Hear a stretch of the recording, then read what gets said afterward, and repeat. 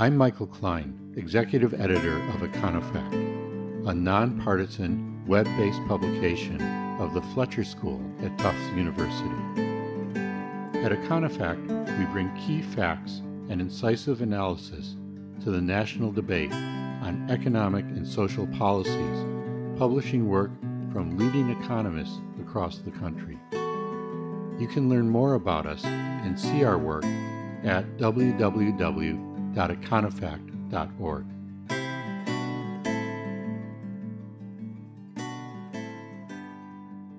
The concept of a zero-sum game is applied widely and often inaccurately.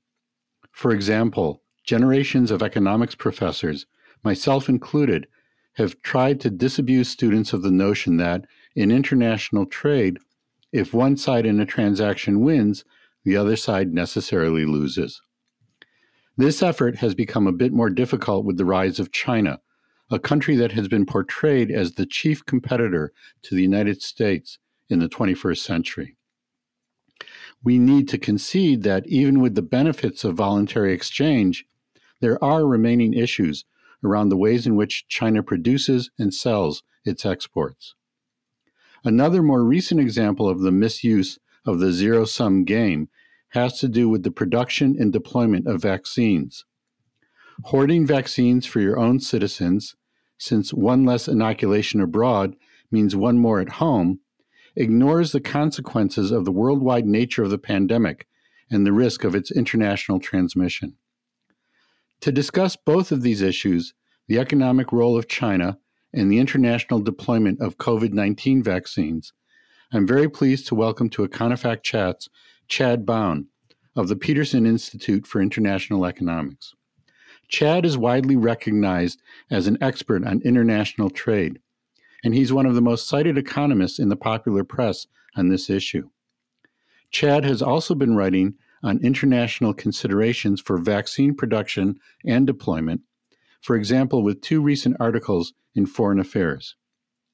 I'd also like to mention, by way of introduction, that Chad co-hosts a terrific podcast series, Trade Talks, with Somaya Keynes of The Economist magazine. Chad, welcome to our podcast. Thanks for having me.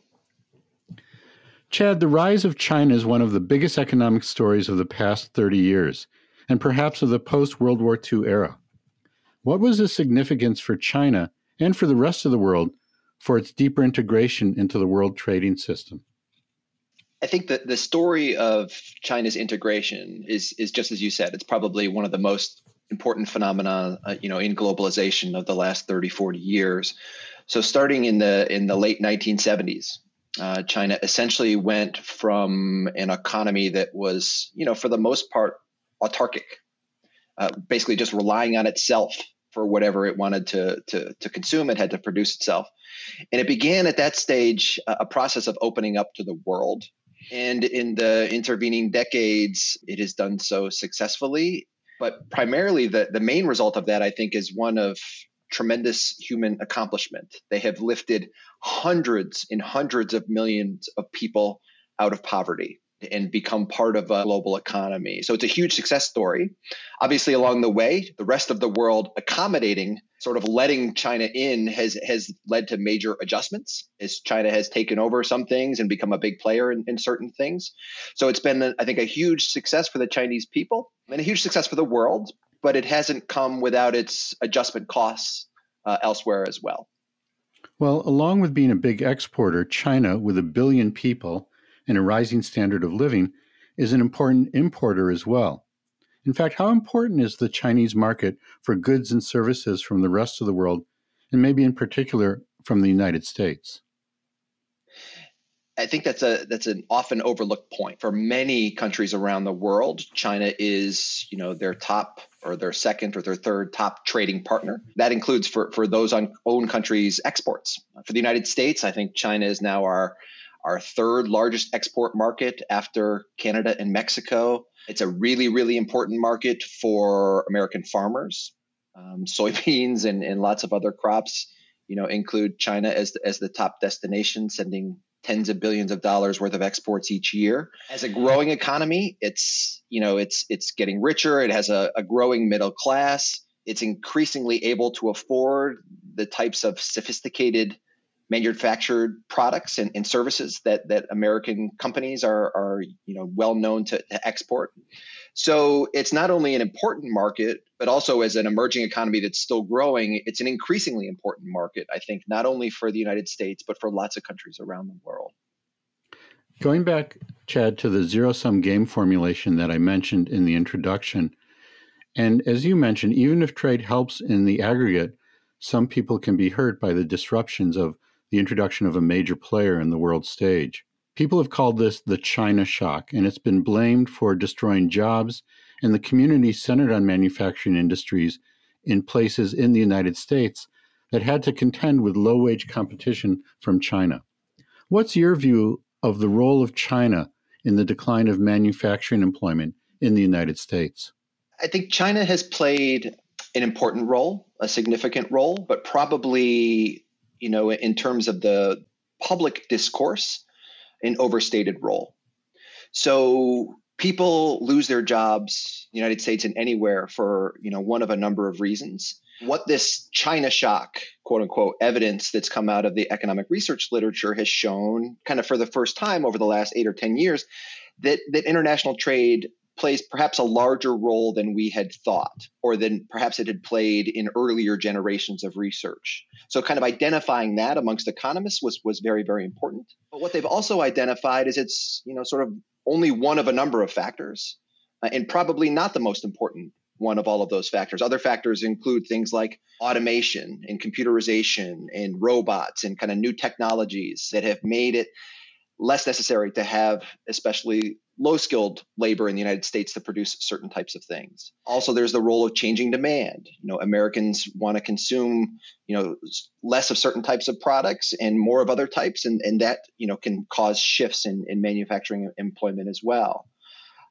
And I guess the sort of last point I would make on this, when it comes to the China shock, is what the counterfactual is that people have in mind. So yes, China was becoming a larger part of the global economy during this time period, and a lot of manufacturing moved to China. But it's not as if China was the only country to be doing so. You also had Mexico, Vietnam, lots of other emerging economies coming online at the same time. And if all this manufacturing hadn't moved to China, it might have just ended up somewhere else, outside of the United States anyway. So I don't think we should overstate necessarily the role of China in this. And I guess the last point I would make on this too is even when you speak to and listen to the economists that have done the underlying research here, the one thing that they'll be the first ones to point out and reiterate is what the right policy response to this. So yes, there have been, losses to American jobs in manufacturing and communities that have suffered. But the right policy response to that isn't necessarily let's stop trading with China or with the world. Let's do more to help those types of communities adjust. So whether that's worker retraining, education, making healthcare, pensions more portable to make it easier for people to be able to move.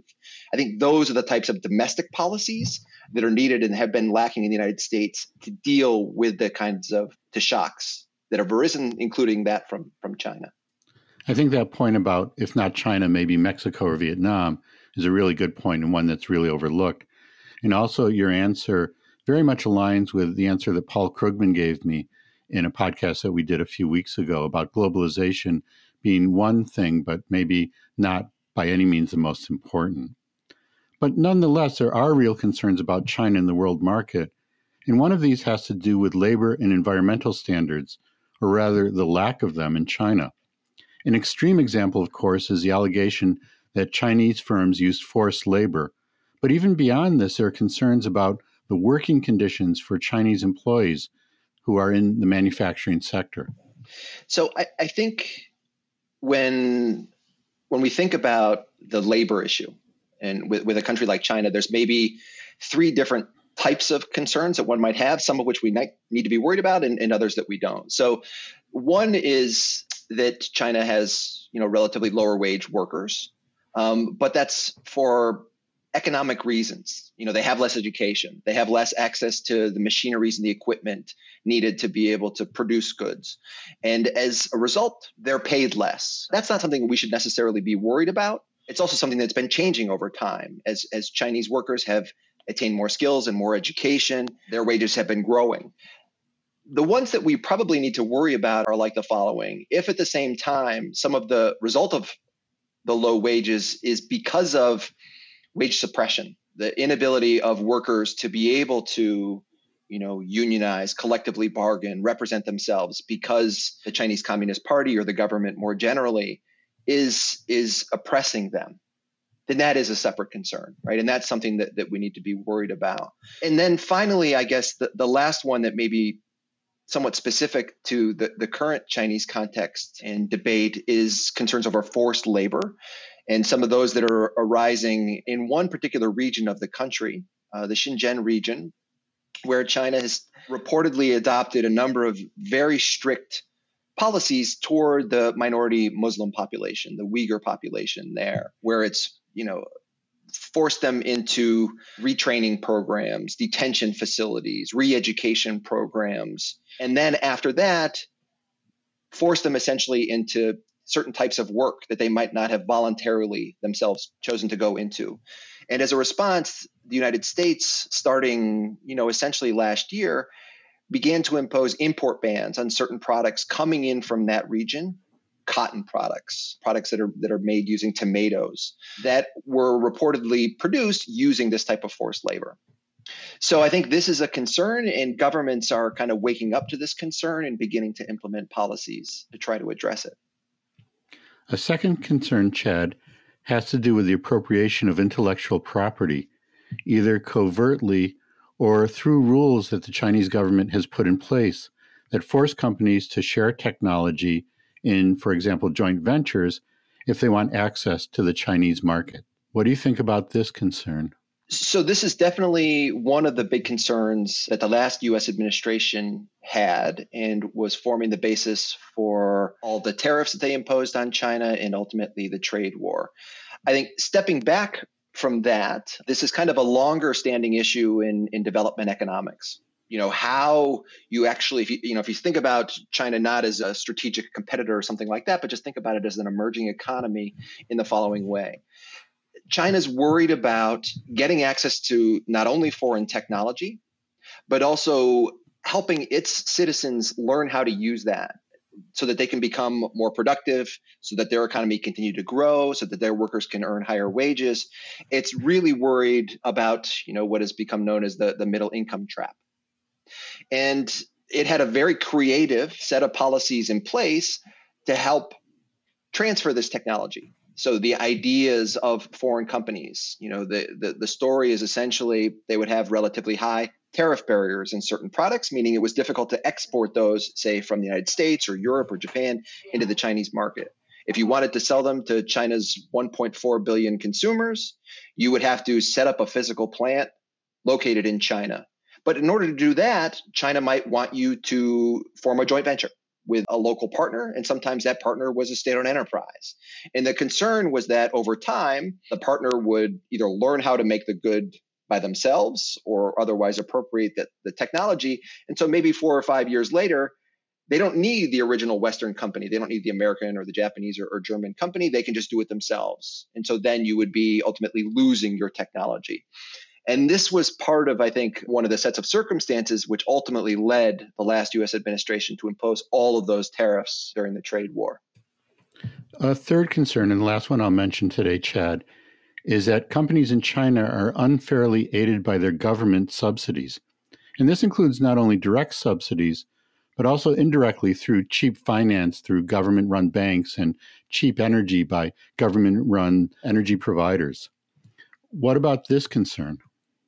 So this is another really, really big one. And this gets to the issue of some of the incompatibilities potentially between market economies, like what we have in the United States, Europe, again, Japan, more sort of Western economies, and the Chinese system where you have state-owned enterprises, which, may not be forced to operate under the same sort of profit maximizing conditions, say.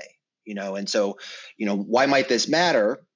There's a number of different reasons, but one is, suppose there's a negative economic shock experienced by the whole world, and you would expect all firms in countries around the world to have to respond to that equally, cutting back their production, laying off some workers so that everybody has to bear a brunt of the costs.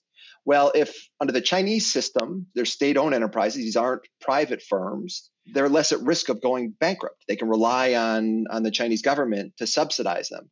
They don't have to necessarily lay off workers. They can kind of keep employing people, and they don't absorb necessarily their fair share of these bad economic shocks. And so there's, I think, this question out there in the trading system now, which is when you have a major player like China that is a non-market economy, is it still feasible to have, the same kind of trading rules that we've had running the system for the last 70 plus years in place? Or do you need new rules? And this is one of the debates that I think is taking place right now as we think about how to accommodate China and China's system in with the more established players out there in the trading system. So let's shift gears a little bit at this point. The zero-sum game analogy, as said, is not really necessarily so good for thinking about China. But also, as I mentioned, maybe it's not such a good way to think about the production and deployment of vaccines. Today, there seems to be a need for cooperation among countries in fighting COVID-19. The rapid discovery of vaccines is truly remarkable, and it's a testament to human ingenuity and recent advances in science. A key challenge that remains is that the vaccines, while having been developed, need to be produced and deployed. You've written, as I mentioned, some articles in Foreign Affairs about this. What are some of the key issues? So I think the first one is just to highlight the exact point that you led with, which is this one that, nobody is safe until everybody's safe. This is a global pandemic, and it's not as if we can wall ourselves off and say, okay, China, you go live on this part of the planet, we'll live on this part of the planet, and we don't have to interact with each other. Nope, these viruses can spread. And so we have to deal with the health consequences everywhere through cooperation. Now, when it comes to the process of getting vaccines out to the world, which seems to be the main way in which we're going to get ourselves out of this pandemic, it's really, really tricky because vaccines are unlike, any other pharmaceutical product, in that they're extraordinarily challenging to develop in the first place. So it's amazing that scientists were able to invent them so quickly. But even once they have done so, what makes them unique is that they're not like a recipe that you can kind of just write down the chemical compound and hand it to somebody and say, look, now you know everything that needs to be known. You can go off and make this yourself. No, there's only a handful of countries in the entire world with the technical capacity, the regulatory environment, and then all of the inputs necessary to be able to manufacture these things. And what that means then ultimately is the only way the world is going to get out of the crisis is through international trade. Now, luckily, the United States is one of the countries that has developed and is manufacturing these vaccines. China is as well. One of the concerns with the Chinese vaccines is we're a little less clear about their data, about their efficacy, about how they perform under certain conditions. And so there may be more hesitancy around the world for some folks to take up those particular vaccines. But the point is, they're two of the very few countries around the world that are ultimately going to be the ones on which we're reliant for manufacturing. But then that also means they kind of can't hoard these things themselves. Right now here in the United States, we're not actually exporting the vaccines that we manufacture. We're all desperate for them. I understand that, but we're keeping them ourselves. And I think ultimately to get out of this, as the pandemic continues and you have more, variants of the virus that are coming online, we're going to have to figure out how to vaccinate the world sooner rather than later. So you're arguing against what some people call vaccine nationalism, where you're prioritizing one's own citizens and putting them at the head of the line for vaccination. And you're doing this by describing that we're all in this together. What are some insights from economics and perhaps international trade in particular that help us understand this issue, vaccination and its production and deployment, and the general worldwide health concerns about it?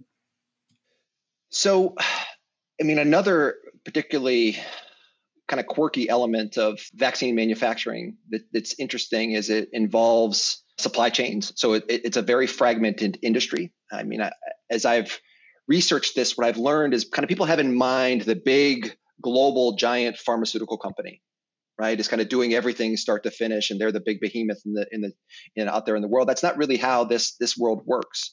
You have these biotechs that are the ones that have invented the vaccine, and with the exception of Pfizer, say, which itself didn't invent the vaccine that they're manufacturing. They have a licensing agreement with BioNTech, this German biotech firm for their vaccine.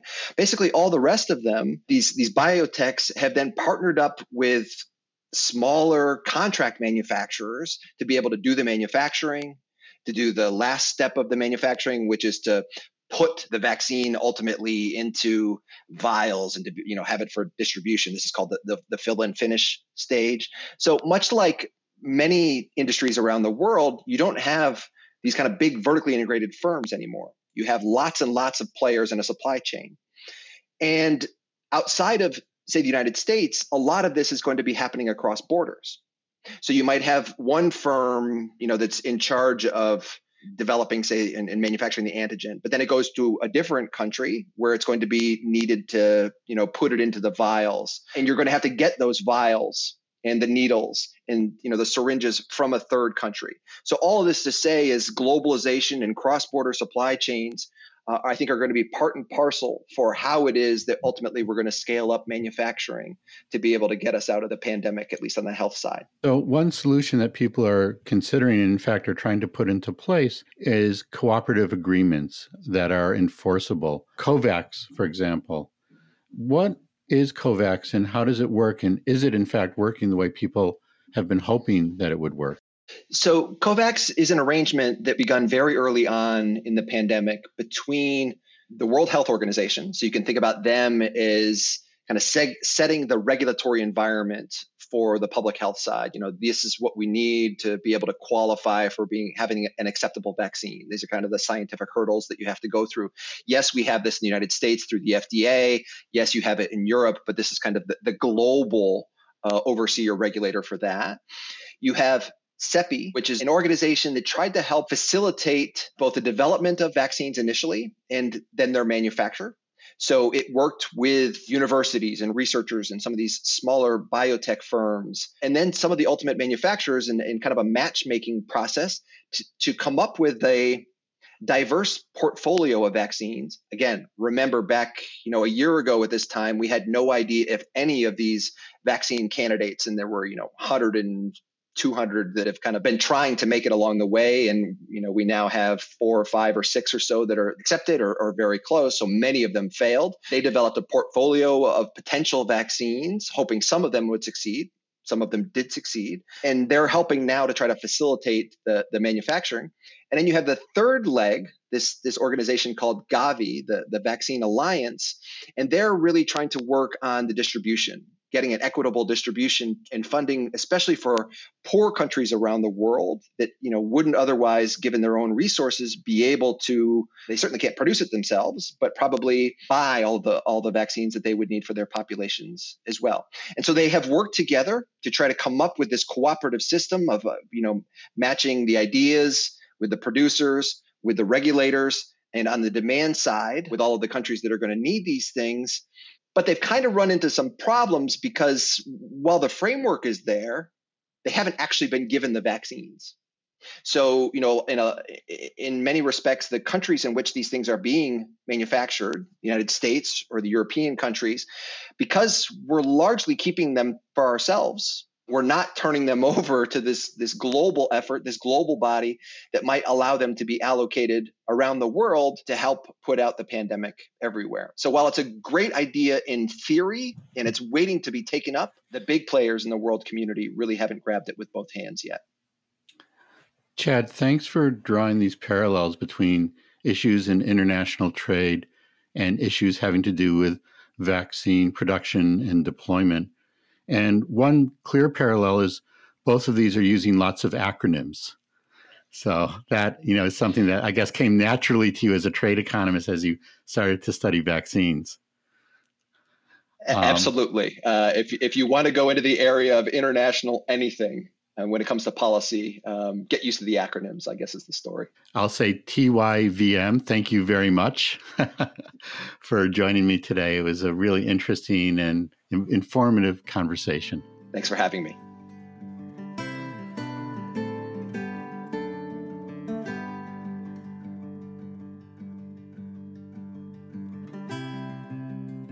This has been Econofact Chats.